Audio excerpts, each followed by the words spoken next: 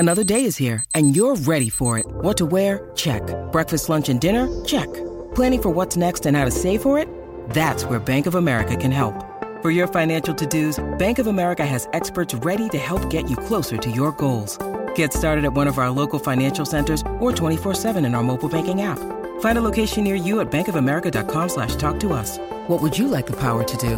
Mobile banking requires downloading the app and is only available for select devices. Message and data rates may apply. Bank of America N.A., member FDIC. Hello, Pantheon podcast listeners. Christian Swain here to tell you more about my experience with Raycon earbuds. Our family now has 3 pairs of Raycon earbuds around the house, and my wife just grabbed a pair of the Headphone Pros to replace some headphones from a company that was double the price. And yes, she loves them. Now, if you haven't pulled the trigger on a pair of Raycons, or even if you have, but you're in the market for another pair because they're just that good, well, now is the time to check them out, because they just launched their upgraded model of the best-selling everyday earbuds. With Raycon's upgraded everyday earbuds, now you also get active noise cancellation, ergonomic design, and multi-point connectivity that lets you pair with 2 devices at once. New quick charge function, 3 customizable sound styles, plus awareness mode. Available in a variety of vibrant new colors to complement any and all skin tones. I even have a pair of earbuds in a cool green color. I have tried just about every earbud known to humankind, and these Raycons are fantastic. Seriously, if you've been wanting to check out Raycons, there truly is no better time. You're going to ask yourself why you didn't check them out sooner, and Raycon offers a 30-day happiness guarantee. So what are you waiting for? Go to buyraycon.com/Pantheon today to get 20% off your Raycon order, plus free shipping. That's right, you'll get 20% off and free shipping at buyraycon.com/Pantheon. buyraycon.com/Pantheon.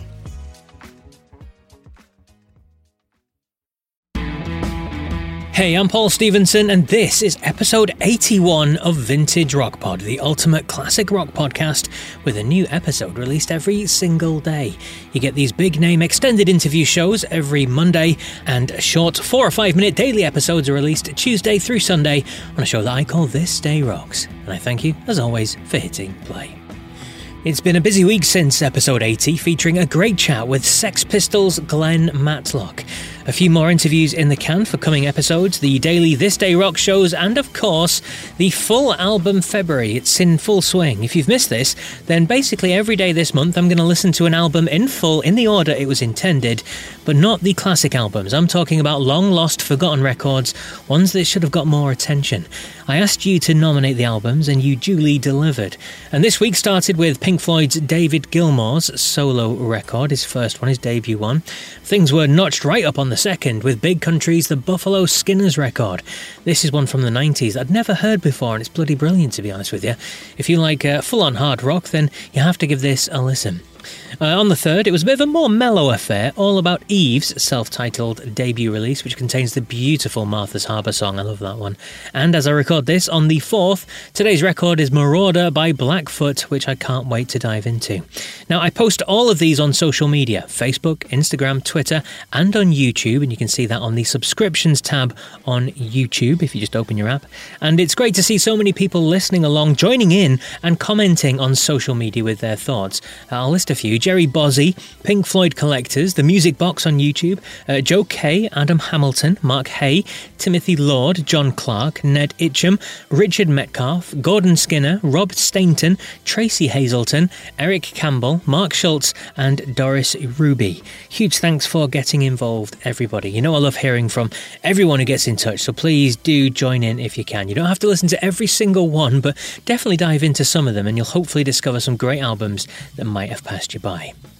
Right, on to today's show then, and it's another Rock and Roll Hall of Famer, 2 in 2 weeks for you. Now, this guy's career spans more than 50 years, and his band are back with a new album, and, to be honest, they're constantly touring as well. They hit up over 60 dates in the US last year, and are back there in 2023, and they've got a tour of Europe and the UK this year too. He was part of the British Invasion, but then went on to form another band in the 70s, and had hits with them as well. He's later worked with the likes of Phil Collins and Gary Moore, The Who, and interestingly, Andrew Lloyd Webber.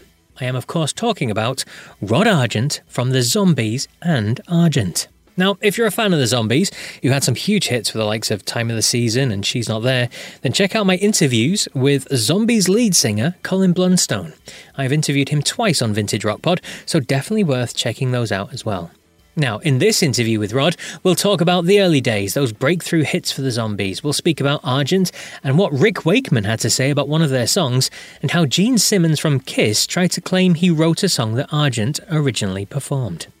We talk about his time working with The Who, and also hear about the new album that's coming our way as well. Now, the Zombies' new release is called Different Game, and it's due for worldwide release on March 31st, 2023. There is a single out now, so you can listen to that. It's called Dropped, Reeling and Stupid, so definitely do check that out. Right, here you go. Please enjoy my chat with the lovely, fun and entertaining Rod Argent from the Zombies. Exciting news. You've got a new album coming out. We've got the first single, which is out there. You've seen it today. It's fantastic. So we're going to get to that. But obviously, we'll have a little chat about your career first, because it's been an exemplary career, fantastic career. And we'll start at the very beginning. She's Not There. I remember speaking to Colin, obviously your good friend and lead singer with the Zombies, and he was saying that he was amazed that She's Not There was probably one of the first songs that you'd ever written. And you were, 16, 17 when you wrote that song, and 18, 19 when it went to number one in America. I mean, what was your memories of that song in those early days? Well, my memories were that the first song I ever really remember writing, although in very recent years, I realised I'd written one for Jim Rodford, who was the founder member of Argent with me, and also in the Kinks for many years. But he had a band called the Blue Tones. He was 4 years older than me.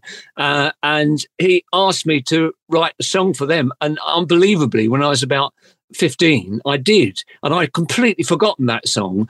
But many, many years later, he found, I never realised this, he'd actually recorded it.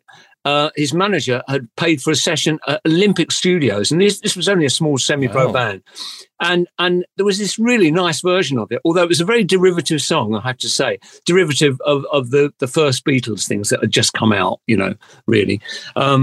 But anyway, that apart, the very first song I wrote was called "It's All Right with Me," and we did that as one of the songs on the Hearts Beat competition, which was the contest that we won that led to our first Decca recording contract. And Dick Rowe knocked on the door and said, I'd like to sign you for a single thing, which was wonderful. But then we were going to record Summertime. I mean, I hadn't thought of writing anything, and neither had Chris White, actually. But the guy that we got to produce this for the first session said, you could always write something yourselves. And that's all he said, and everybody forgot about it. And I went away and wrote She's Not There. And with the naivety and ignorance of youth that you only have once, because you don't know any of the pitfalls that can happen, I thought, I can write a song and it'll be a hit, and we'll record it and it'll sound great. Connie will sound great singing it. We'll bang some lovely harmonies on it. And unbelievably, it all happened. And I wasn't surprised. We were knocked out, but it became the first record after the Beatles to get to number one in the States with a self-written song. We actually even made the 9 o'clock news. I always remember phoning home, which was a big deal in those days, from America. And my mother said, "You've just been on the 9 o'clock news." And I thought, "Oh my God, what have I done?" But she said, "No, you're okay." It's and she said that they related the story to that, and that was number one in Cashbox and number 2, I think, in Billboard. But there you go. So it was a dream start. I mean, I was 18 when I wrote it, and the record came out. I was 19 when it reached number one in the States, and so was Colin. We're just 10 days apart in terms of birthdays. So it was an absolute dream. But very soon reality came in when things weren't so successful. I mean, although our second record in the States was a top 5 record as well. That was Tell Her No, which I think we had absolutely the wrong record out over here. But we were badly managed in many ways, and in the UK. But anyway, that's another story entirely. Indeed. Not talking about management, but the producers that you worked with. I heard a story you said once where you weren't even allowed in the mix of it. You weren't allowed to see what was going on or hear what was going on. So at times you were recording something you thought sounded fantastic and you'd come back and it'd sound completely different. Absolutely. We would often do demos ourselves, and they were rough, but they had all the essentials of balance and often some very rich harmonies. And all those rich harmonies got thrown away on the final production. We sang them, but instead of being equal, they were sort of, certain lines were pushed well into the background, and it only sounded like there was some scrappy stuff going on, and it was driving us crazy. And that's why we recorded Odyssey and Oracle, actually, because Chris and I, it was in the air. I mean, Colin and I never quite agree on this, but it was in the air that we might split up, because we were based so much in the UK and we were handled so badly in the UK that we'd only ever had one hit single over here, although around the world we had many more hits. But it was just, we thought, we can't, we've made so many demos that we like, that we have to try and produce an album ourselves. Didn't know if we could do it, but we thought at least we get our own ideas down of how the songs should sound. And it might not work, but we loved the experience. We had an absolute ball. And we loved the album when it was finished. But as we were completely based in the UK, the only guy that went out on a limb was Kenny Everett, actually. Yes. And I remember doing a couple of interviews with him, and he just loved it. But nobody else sort of mentioned it, and it just got lost. And we thought, okay, well, that's it. But at least we made something that we like. Indeed. Yeah. I was going to say quickly there, you mentioned Kenny Everett. There's a famous interview with yourselves with Kenny, and you talk about splitting up, and he says, but the album's not even out yet. Why are you splitting up before the album's even released? Cat Stevens was on that programme. I remember that well, that particular interview. And Kenny played A Rose for Emily, which is a very sort of wistful ballad on the album. And Cat Stevens said, God, I love that song, And we thought, oh, that's lovely, it's really, really nice. But by that time, our guitarist was just about to get married. He said, I've got no money, because, again, I know I keep coming back to this, but we were stiffed out of... we'd had a couple of huge hit records in the States, headline tours, and we never made a penny out of live work. I mean, Chris and I were lucky because we actually had honest publishers, and that was really rare in those days. So everything that happened around the world was getting paid to us in terms of the writing fees. So we were fine. Chris and I were fine. But the rest of the guys, just didn't have any money. And that was one of the main reasons why we split up. It wasn't a falling out or anything like that. And I remember, again, speaking to Colin talking about the album at the time. It got no attention, really. It didn't really attract an awful lot at the time. But you did have a guy in the United States, a DJ over there, a lone DJ. I think it was in Idaho or something like that, who loved the song. And he always wanted to play Time of the Season. And he kind of got the traction for that song for you, didn't he? He really did. It was in Boise, Idaho. And he's only just passed away, actually, in the last couple of years, I think, or 2 or 3 years. But he was responsible for it because in the way that things could happen in those days, things could happen very slowly. And because he was the only guy playing it, it started to be a big hit in Boise. and then like somebody throwing a stone into a pond, the ripples started to go outwards, and it suddenly caught fire and zoomed up the charts. And that was a real knockout. But I'd already started to form Argent by that time, and Chris and I were joint producers of Argent and joint writers. So we didn't want to just throw all that away. We never wanted to look back, actually. I mean, that's been something over all our career, the whole of our careers, actually. We've always done things for real. We've always done things because we wanted to write new stuff and get excited by it. And that's the thing that keeps you, in whatever way we are sort of energetic and vital, that's what keeps you like that, to keep those same goals in mind. And I always love writing songs, and then I'll always get Colin round first of all, and it'll be Colin and me that go through the songs and work it out and check that I've got exactly the right key for him. But I know his voice so well, and he sings everything in the original keys, and I do too. So that's lovely. And I know you've heard the new single, and you can tell that he's still singing way up there and with energy and conviction. So it's really a lovely thing to still have. Absolutely. When you need mealtime inspiration, it's worth shopping Kroger, where you'll find over 30,000 mouth-watering choices that excite your inner foodie. And no matter what tasty choice you make, you'll enjoy our everyday low prices, plus extra ways to save, like digital coupons worth over $600 each week. You can also save up to $1 off per gallon at the pump with fuel points. More savings and more inspiring flavors make shopping Kroger worth it every time. Kroger, fresh for everyone. Fuel restrictions apply. So you mentioned there you were moving on to Argent. We'll just quickly move on to Argent. I mean, again, another big hit, Hold Your Head Up. And it was a kind of almost similar kind of story to Time of the Season, where you had a lone DJ who was loving the song and you get to play it every week. And again, the ripple effect happened with that song as well, didn't it? It really did. That was Alan Freeman. And the thing was, in those days, it became very unfashionable to have singles. And, you're either an album band or but you wouldn't mix that with singles generally. Just for a short, 2 or 3 years, it was like that. And I was so knocked out because we didn't plan it to be a single. It was supposed to be part of an album. And as always, we were late. And the tour had started and the album wasn't ready. So the record company said, well, we've got to put out an EP. And they put an EP out. And one side of the EP was the long version of Hold Your Head Up, which had a 3-minute organ solo or something like that in the middle of it, which actually, I have to say, in the last few years, it completely knocked me out. One Christmas, I was at my brother-in-law's place, who is actually Paul McCartney's recording engineer.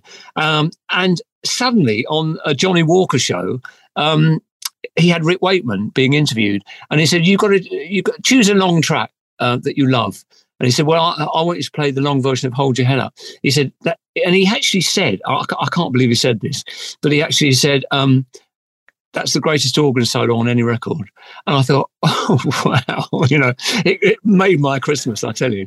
I bet it did. But the thing was, none of the radio stations would play it over here, except for Alan Freeman. He had a show on a Saturday, and every week he played it, and it stubbornly kept selling enough to keep it just outside the top 50, I think it was. It might have been the top 30, but just outside the top 50. And then we went to Holland for a tour. And while we were over there, the record company, very wisely in commercial terms, just chopped out the whole organ solo. And it became a 3-minute or 3:30 song or something like that. It immediately started bubbling under whatever the next hurdle was, the 30 or the 20. And we got to Top of the Pops. We did Top of the Pops. And the next day we were going to a gig, and there was this huge hold up. And I remember saying to Russ, "Is the new Bond film out? This is such a delay here, and there's a queue round the block, what's going on?" And it was for us, and it was away then, and it became a top 5 records, and that was lovely. Yes, indeed. And just another song to pick up on as well. Obviously, God Gave Rock and Roll to You, a top 20 hit for you guys over here in the UK, big hit in 1973. Yeah. How did you feel then when you heard Kiss's version of it in the early 90s? I mean, what did you make of their version? Well, when I first heard it, I thought it was as straight a copy as you can imagine, except without all the cascading harmonies at the end, because they didn't put any of that in. But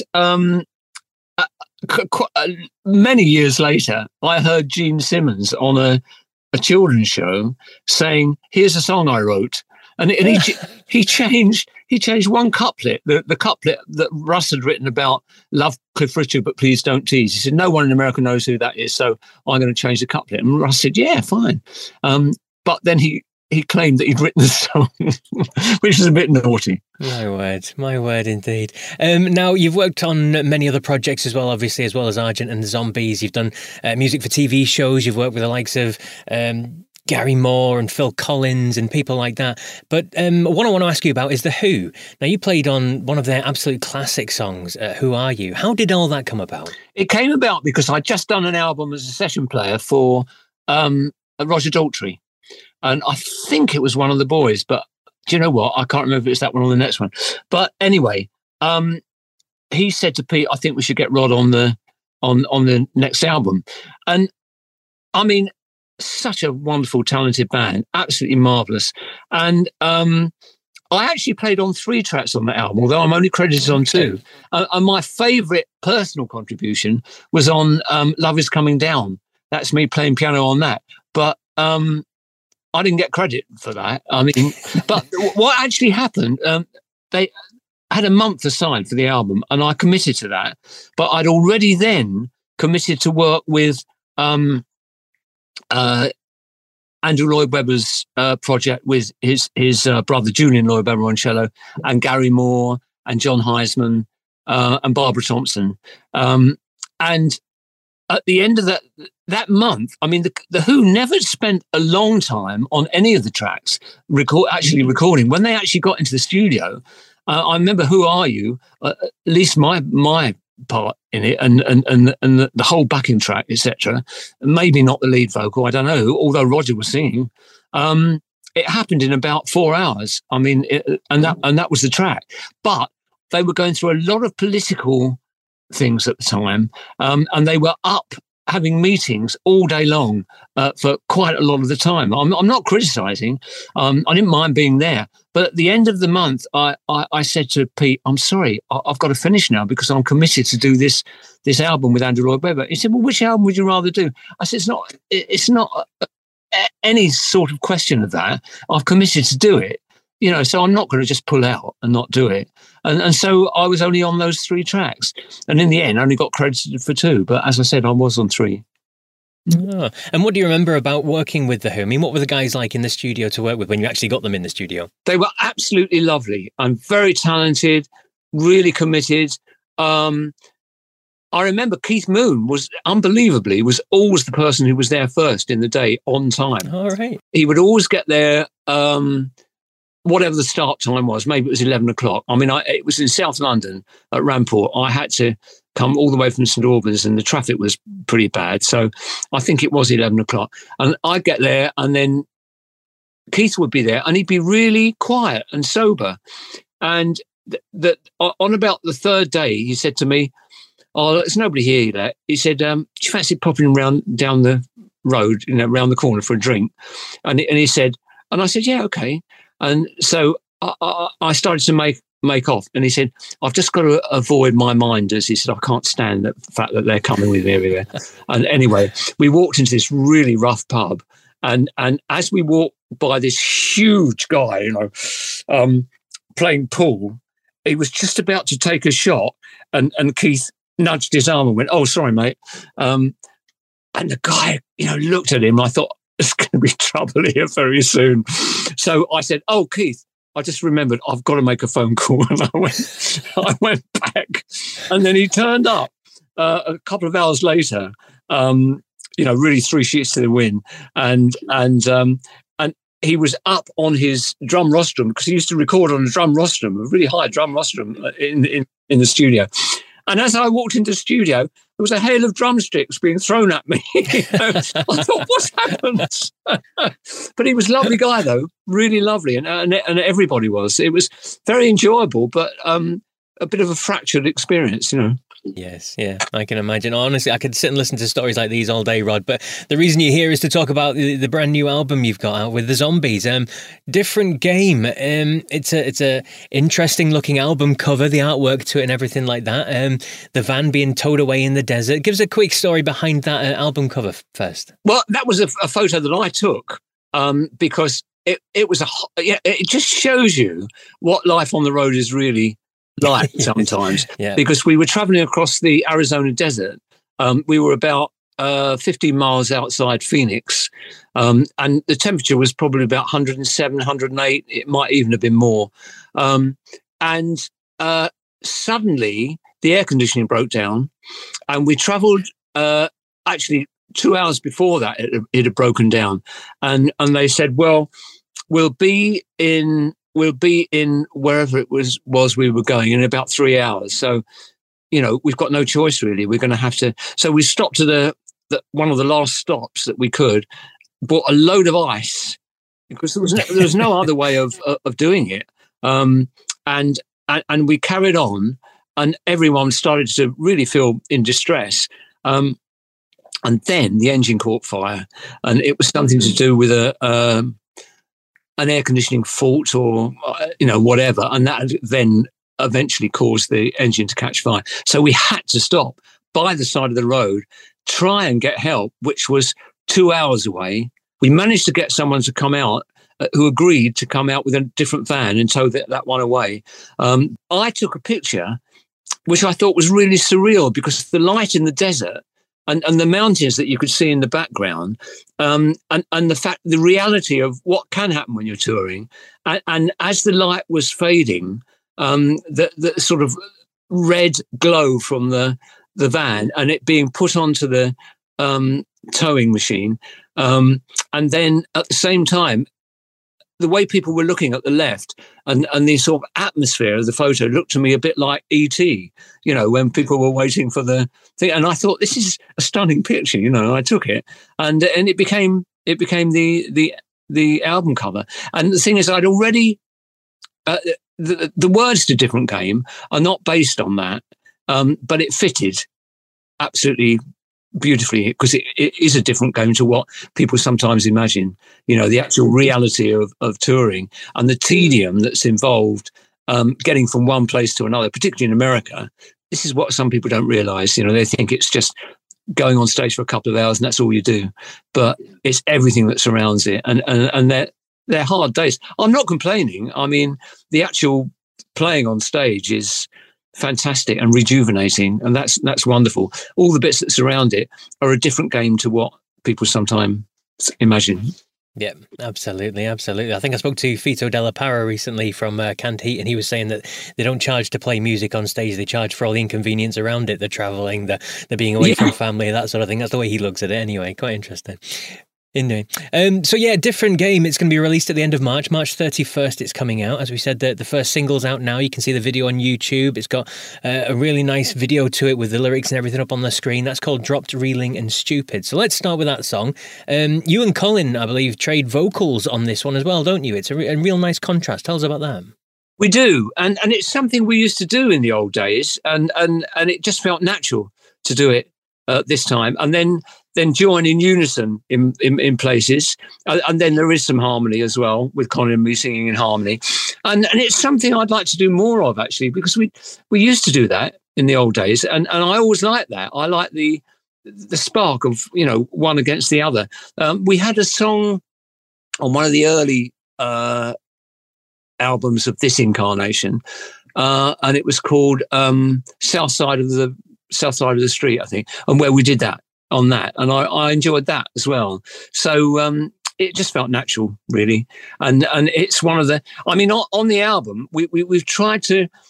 The one thing I dislike sometimes is when, if you like, in inverted commas, vintage groups make new albums. They're sometimes toned down. They sometimes feel a bit less energetic or committed than some of the earlier albums. So I really did not want that. And so I thought it was really important that we had on the album at least 3 or 4 real rockers, or things that have lots of energy and drive, and commitment. And then you can do the beautiful ballads, and it's a really nice contrast then. And you put just as much energy into those ballads in a different way, in the sort of intensity and concentration. But the contrast is really nice then. And Drop Reeling, we wanted to record the album very much in as live a way as possible. So I've got this great little studio. It's only small, but it was actually designed unbelievably by John Flynn, who did the Abbey Road control rooms, and the sound in there, and it's only just set up for me, which means that we can all work together in it.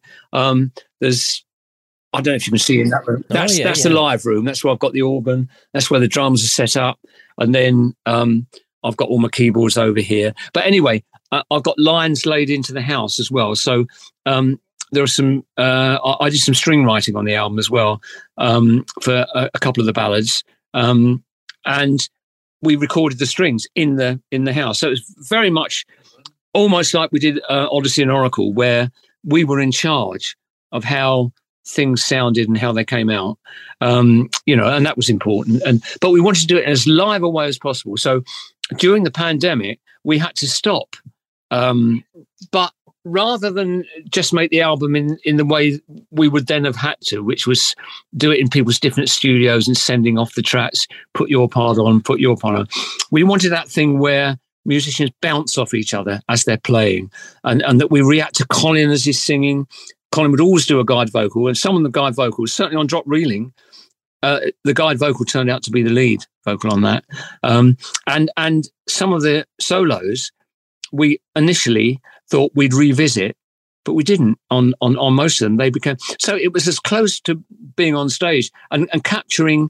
In the old days, that was the only way you could do things. In the old days, it was all about capturing that thing that was just from the take where the sum is sort of greater than the parts, if you like, because something happens and there's a little bit of magic that just happens when everything happens at once and people get it all right, and that's when it feels nicest to play, actually. And we wanted to go back to that, and largely on the album we did. Absolutely fantastic. And as we said, Different Game, it's out on March the 31st, so everyone can look forward to getting their hands on that. And I'm sure there's loads of different ways nowadays to get hold of it. It's not just streaming, but you can actually get the physical copies and LPs and things like that. So if people want to pre-order, is that available to do so now? Yes, apparently it is. You'd have to look on one of our websites or Facebook pages or something, because it's all handled by our American management. But absolutely, we can, people can pre-order. Fantastic. It would be wonderful, because the last album we did actually charted in the Billboard Top 100 album sales, which was a knockout. It was only there for a couple of weeks, but nevertheless, it was there, and that was great. And I'm hoping for that this time as well, if we possibly can. I do think personally, I know it's our new album and everything, but I personally think it's the best album we've done since Odyssey and Oracle. So I really hope you agree when you hear it. But also the other thing is, you're talking about the different formats. We took a great deal of trouble to get the people we wanted to master it. We chose Randy Merrill in Sterling Sound in New York, because I particularly like the mastered sound on the McCartney album Egypt Station, and he did that. But also the vinyl master, someone from the same studio, because what they do, I don't know if you know technically, but they take the original master, but for vinyl, you have to bring different things into play because of the mechanical way of reproducing. You can't have quite as much bass, or you have to look at it in a slightly different way. Technical things. I was knocked out with the vinyl pressing. Absolutely knocked out. We just okayed it before it started to go into manufacture. So I'm really, really pleased on all counts. Thank you so much for all your time you've given us today, Rod. I could chat with you for hours and hours still, but best of luck with the new album when it comes out the end of March, and hopefully see you on the road. Thank you so much. And a huge thank you to Rock and Roll Hall of Famer Rod Argent for joining me. Please do pre-order the new record and look for tickets for the live shows as well. I think the announcement in this past week from Ozzy Osbourne's really struck home with me about him not being able to tour again. And you kind of add that up with the sad loss of the likes of Jeff Beck and David Crosby recently. You kind of realise that we're losing legends that made rock and roll. A big shout out to Joe Kay from Play That Rock and Roll podcast for posting a quote from author Stephen Hayden, who said that we are now in the twilight of the gods. When you think about these incredible superheroes of ours, some of them kind of feel like they've been around forever, don't they? They're sadly kind of reaching a point that we're all dreading. So please don't hold off. I mean, support these guys while you can. Buy their records. Go to the shows. You never know, it might be the last chance you get to see them. Sorry for getting a bit morbid there, but it is kind of true, isn't it? Right, on to brighter things then. It's the time of the show where we look at the top fives, and because I've already done my top 5 songs from the Zombies, and you'll have to check out episode 4 to hear that top 5, this week I'm going to do my favourite 5 songs from the band Argent. Now, last week, thanks to my interview with Glenn Matlock, I did my favourite 5 songs from the Sex Pistols. Obviously, there's not a huge amount of material to work with, but my favourite of theirs is Pretty Vacant. So thanks to you people who contributed comments on this, including Michelle Verhoes, who went with the classic God Save the Queen, of course, and Patrick O'Brien, who said that the controversial song Bodies was his favourite. Right, let's see what you make of this choice this week then. My favourite 5 songs from the band Argent. At 5 is a song that's better known for the Three Dog Night version, but it was written by Ross Ballard in Argent. This track was on the band's debut album from 1970. At number 5 is Liar.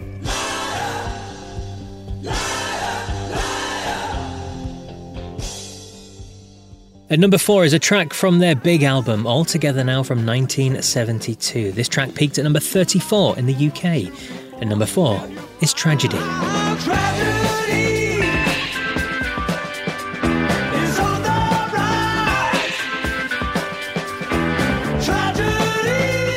At number 3 is a song from the band's 5th studio album, Nexus. It's another Ross Ballard composition and opens side 2 on the LP. At number 3 is Thunder and Lightning.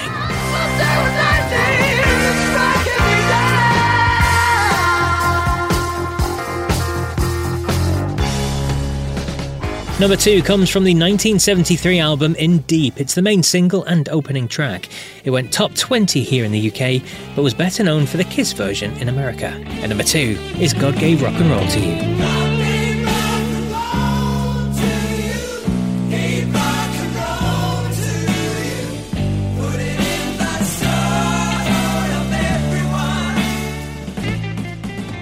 And at number 1 is The Big Song, the group's big hit. Reached number 5 in the UK, the US, and in Canada in 1972. It's a rock classic, and it's been covered by a whole host of acts, from Uriah Heep to Mr. Big and Steppenwolf to Mother Love Bone, and they all do it justice.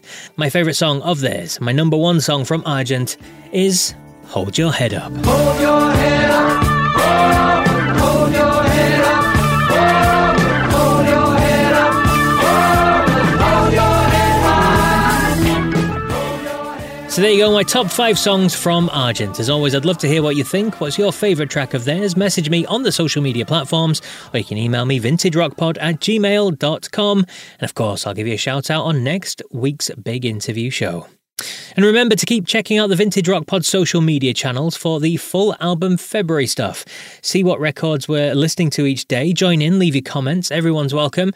It's a great way to bring music fans together and to try and unearth some lost classics and some forgotten gems. Check out Facebook, Twitter, Instagram, or on YouTube on the subscription or the community tab to see all those posts. And while I've got you, a couple more things that don't cost a penny I'd love you to do to help Vintage Rock Pod. One is to leave a review on the podcast app that you use. Apple Podcasts is clearly the most popular amongst you. You can hit the 5-star button on there, and if you're feeling very kind, leave a few words in the review as well. It really helps with the algorithms and things like that. It gets the podcast a bigger exposure.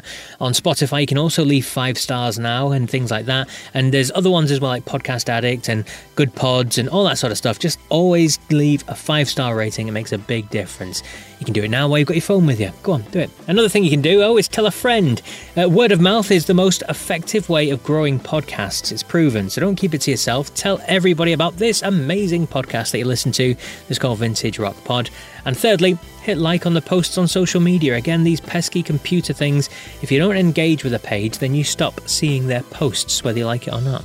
A simple thumbs up on Facebook or on YouTube, a love heart on Twitter, or whatever it is on Instagram, it makes a big difference. So there you go. 3 ways to help Vintage Rock Pod, all free, something you can do dead easily, so no excuses. Well, that's it for me and this week's big interview show. Thanks again for listening.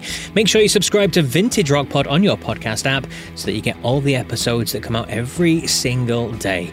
So with that, I'll be back tomorrow with another This Day Rocks. So until then, take care. Hey, it's Kaylee Cuoco for Priceline. Ready to go to your happy place for a happy price? Well, why didn't you say so? Just download the Priceline app right now and save up to 60% on hotels. So whether it's Cousin Kevin's Kazoo Concert in Kansas City, go Kevin, or Becky's Bachelorette Bash in Bermuda, you never have to miss a trip ever again. So download the Priceline app today. Your savings are waiting. Go to your happy place for a happy price. Go to your happy price, Priceline. It's NFL draft season, and that means it's time to start thinking about fantasy football. FantasyPoints.com features industry-leading experts and prognosticators using proprietary hand-charted data to help you score more fantasy points. FantasyPoints.com is the place to go for whatever kind of fantasy football you play. Whether you play fantasy football, daily fantasy sports, or do a little bit of everything, Fantasy Points has the meticulously researched content to guide you to victory. And why wait for the fall? Fantasy Points also covers the new spring football league, the UFL. Join the guru, John Hansen, Scott Barrett, Joe Dolan, and other massive names in the fantasy football universe with an exclusive offer. Use code Pantheon for 15% off any Fantasy Points package, including the all-in package, with access to every article, tool, and data nugget that Fantasy Points has to offer. That's FantasyPoints.com and code Pantheon for 15% off at Fantasy Points. FantasyPoints.com, code Pantheon. Score more fantasy points.